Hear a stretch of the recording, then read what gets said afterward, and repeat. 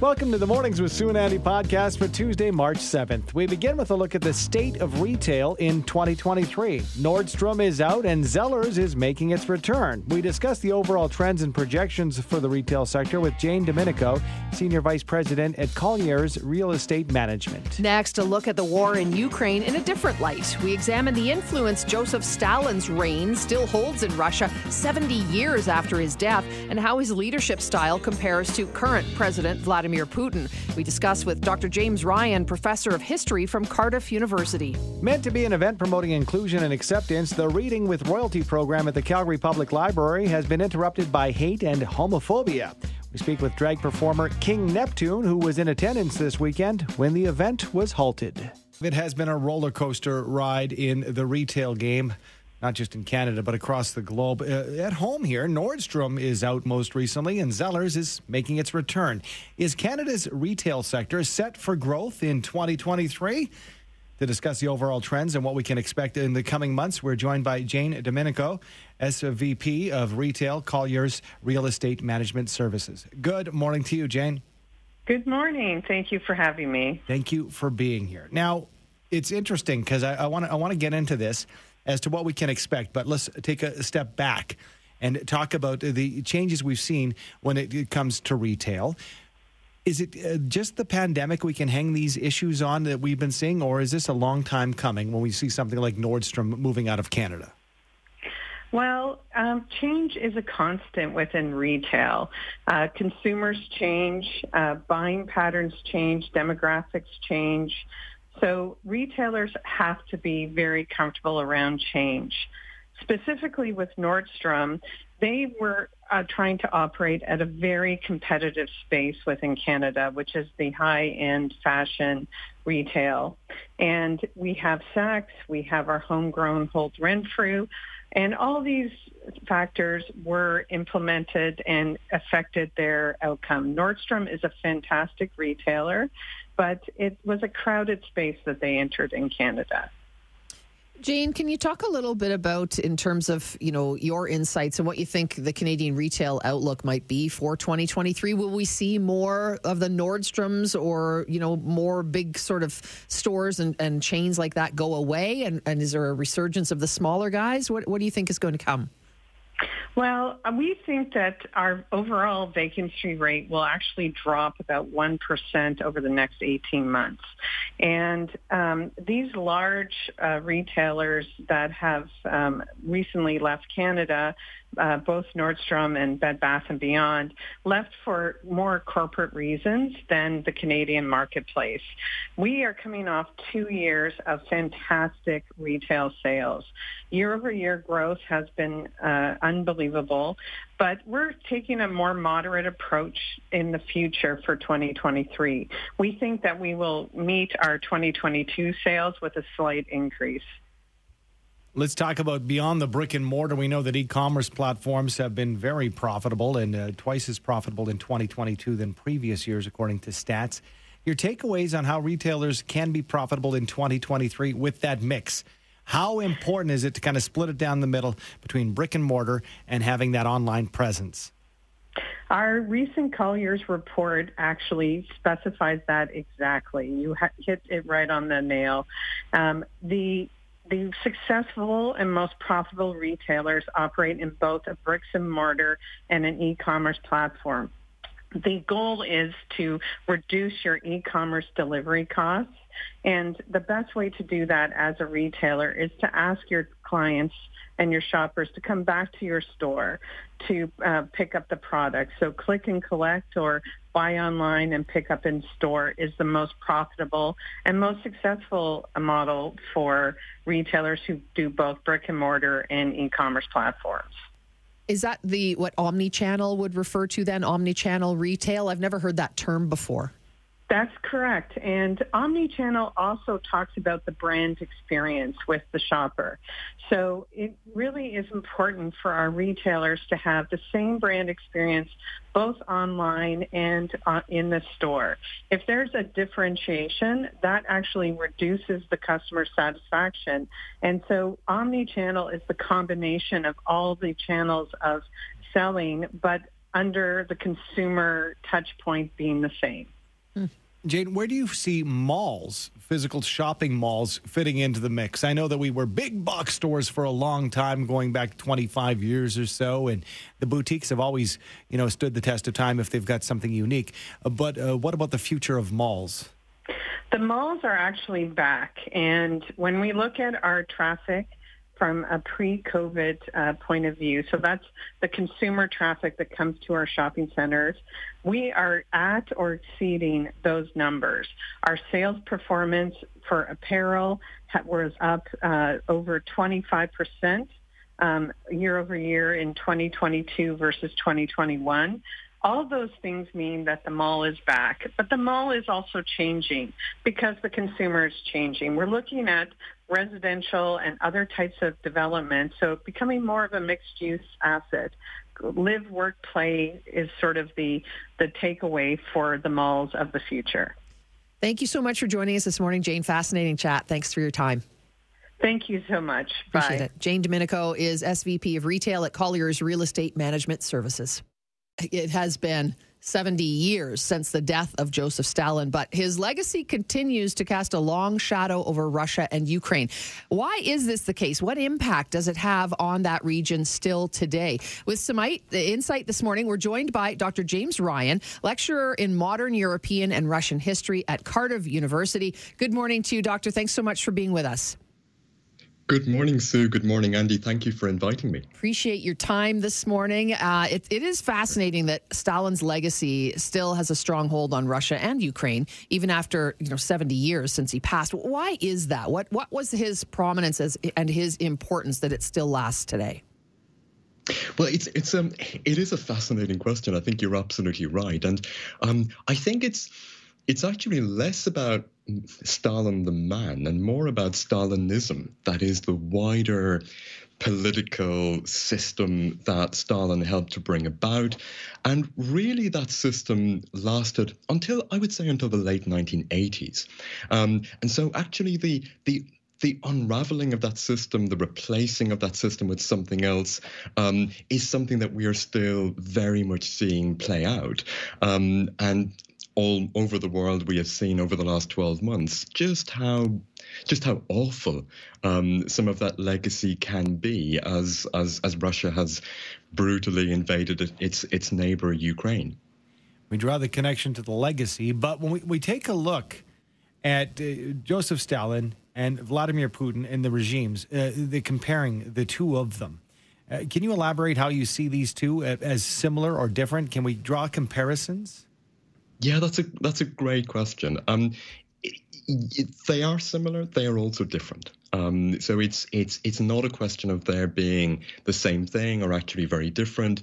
What I would say first and foremost is we're talking here about dictatorship, right? That this is a dictatorial system, and the Soviet Union that Stalin ruled, that was a dictatorship from its very beginning. So when the Lenin's party, the Bolshevik party, when they came to power in what was then the former Russian Empire in 1917, pretty much from the get-go, it became a dictatorship. And so when Stalin became the undisputed leader of the Soviet Union around about 1929, certainly by 1930, it was already a dictatorship. Much of that system was already in place, but Stalin drove it in somewhat new directions, certainly very radical and very dramatic directions. He forced people in the countryside into these big collective farms. He turned the country into an industrial power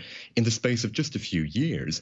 And this had dreadful human consequences, including in Ukraine, where millions of people died because of a famine that directly resulted from Stalin's policies. And that happened in 1932, 1933. And if you speak with people from Ukraine, they will tell you about the famine in the context of what's happening today. It's fascinating. Well, let's talk about human rights abuses and censorship issues, and certainly seeing that under Putin's regime, and very concerning. So are there specific examples that you see as sort of the most alarming and any kind of the things that sort of throw back to Stalin's time? Yes.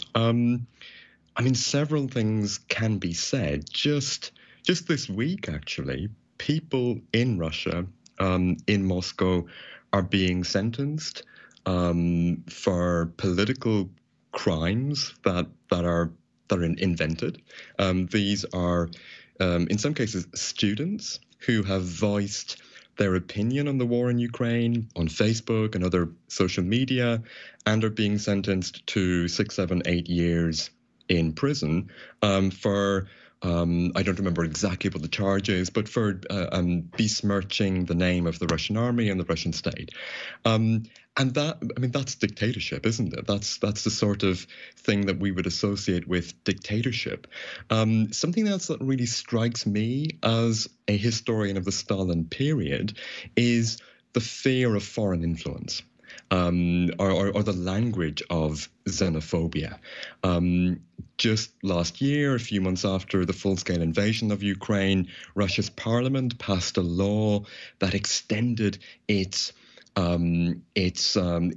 previous existing legislation on what are called foreign agents. And basically what this means is that anybody in Russia who is engaged in anything that can be considered political activity, if they are believed to be under foreign influence. And this is very vague. It's deliberately very vague. Anything that can be seen as foreign influence, that can have negative consequences. So, for example, if I'm a university lecturer, if I were a university lecturer in Russia and I wanted to say something, give my honest opinion about the war to my students, then it's very likely I would lose my job.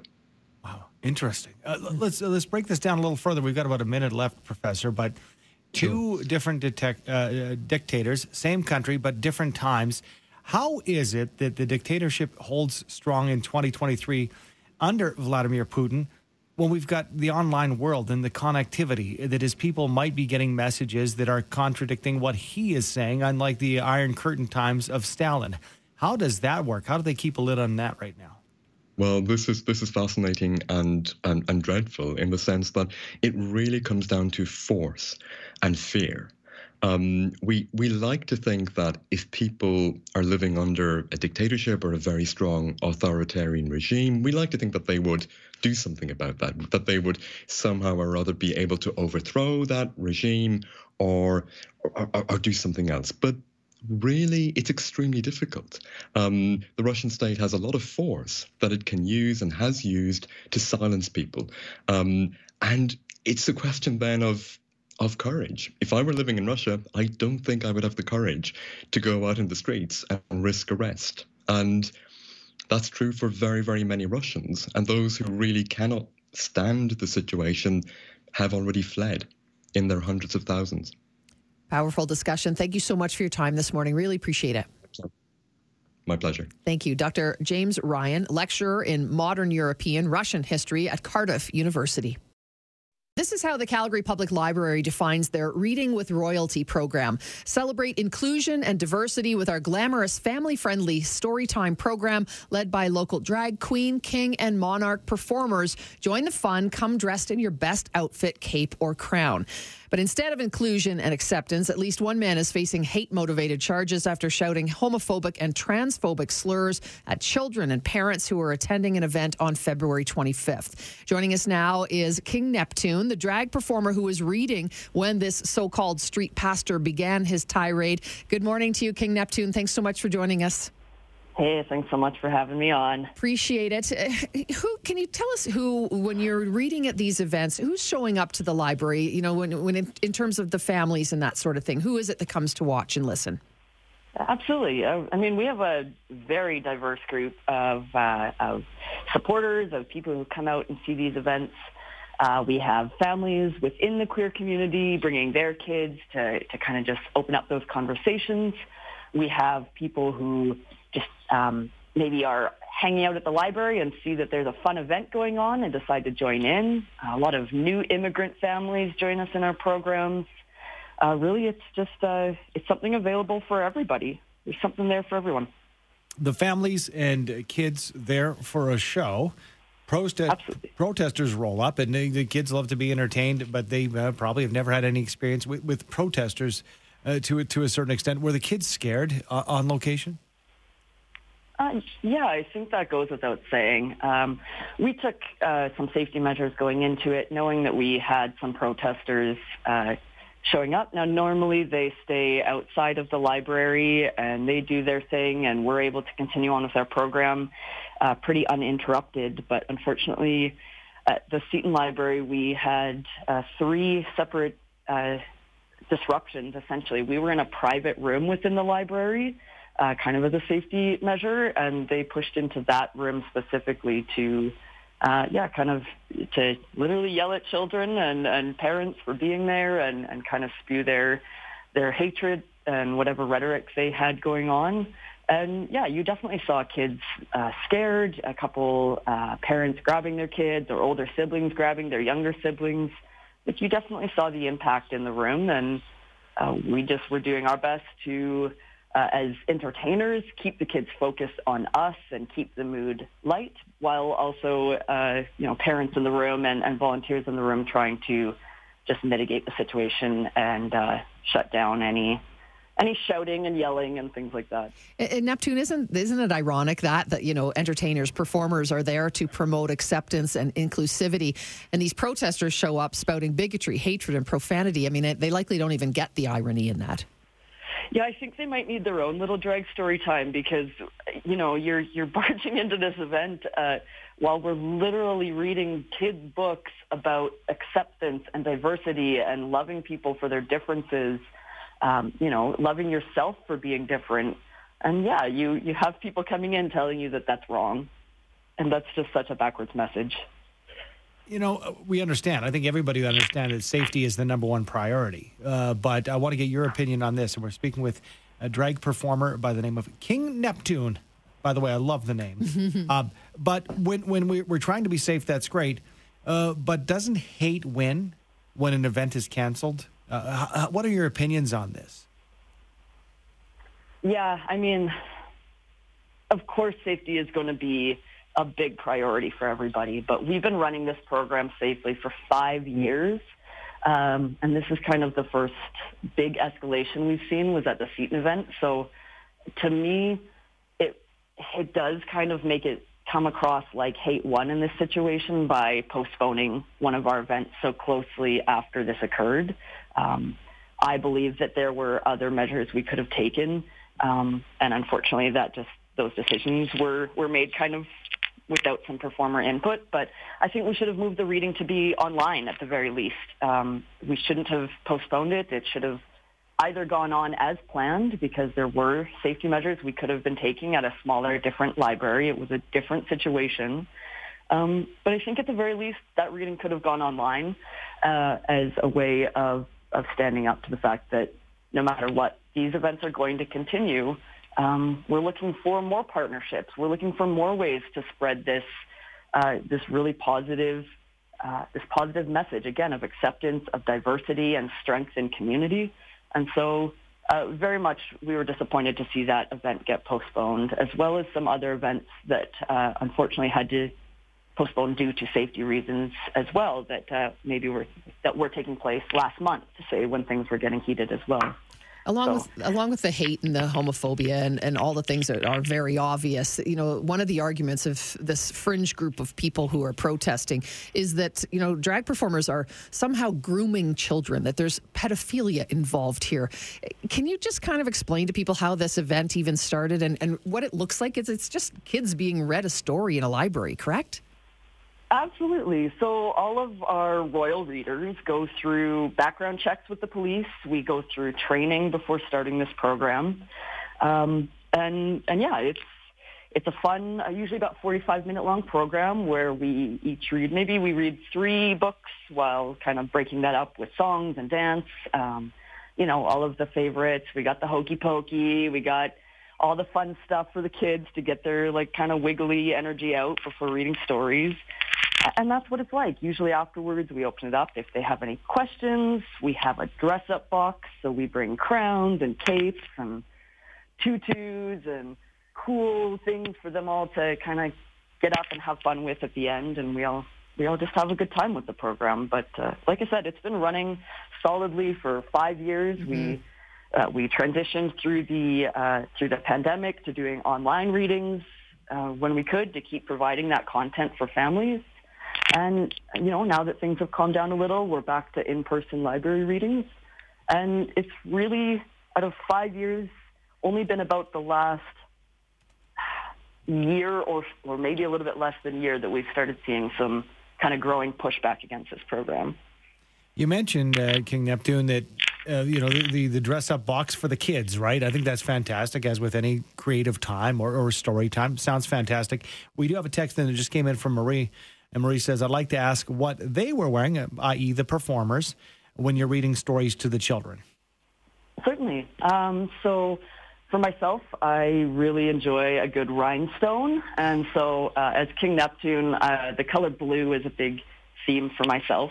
So at this event, I was dressed in like a two-piece, full, kind of navy blue suit with rhinestones to the nines. Had a nice little crown, a nice bow tie. Other performers, say some of our drag queens, they're wearing princess dresses or fun clown outfits, just anything sparkly, anything shiny. We all have our different styles, but yeah, all of it is something you would see, at Disneyland or at any kind of fun event where there's people and performers dressing up. And Neptune, let's be very clear. There is no sexualization. This is not a drag performance. There is no burlesque show. This is performers sitting and reading a book to the kids. 100%. It is just two performers and a library liaison reading stories to kids. There's no performing or songs, and we're not performing to songs or lip syncing even. Again, the most dancing that's happening is the hokey pokey, and I can tell you that that's not very sexy, so there's no worries there. Thank you so much for your time and shedding light on your experience. We appreciate it. Yeah, absolutely. I appreciate you kind of bringing some light to this, to this event and to this issue that we're facing right now as a LGBTQ community. Not often we get to have the King on. No, Thank you so much. That is drag performer King Neptune.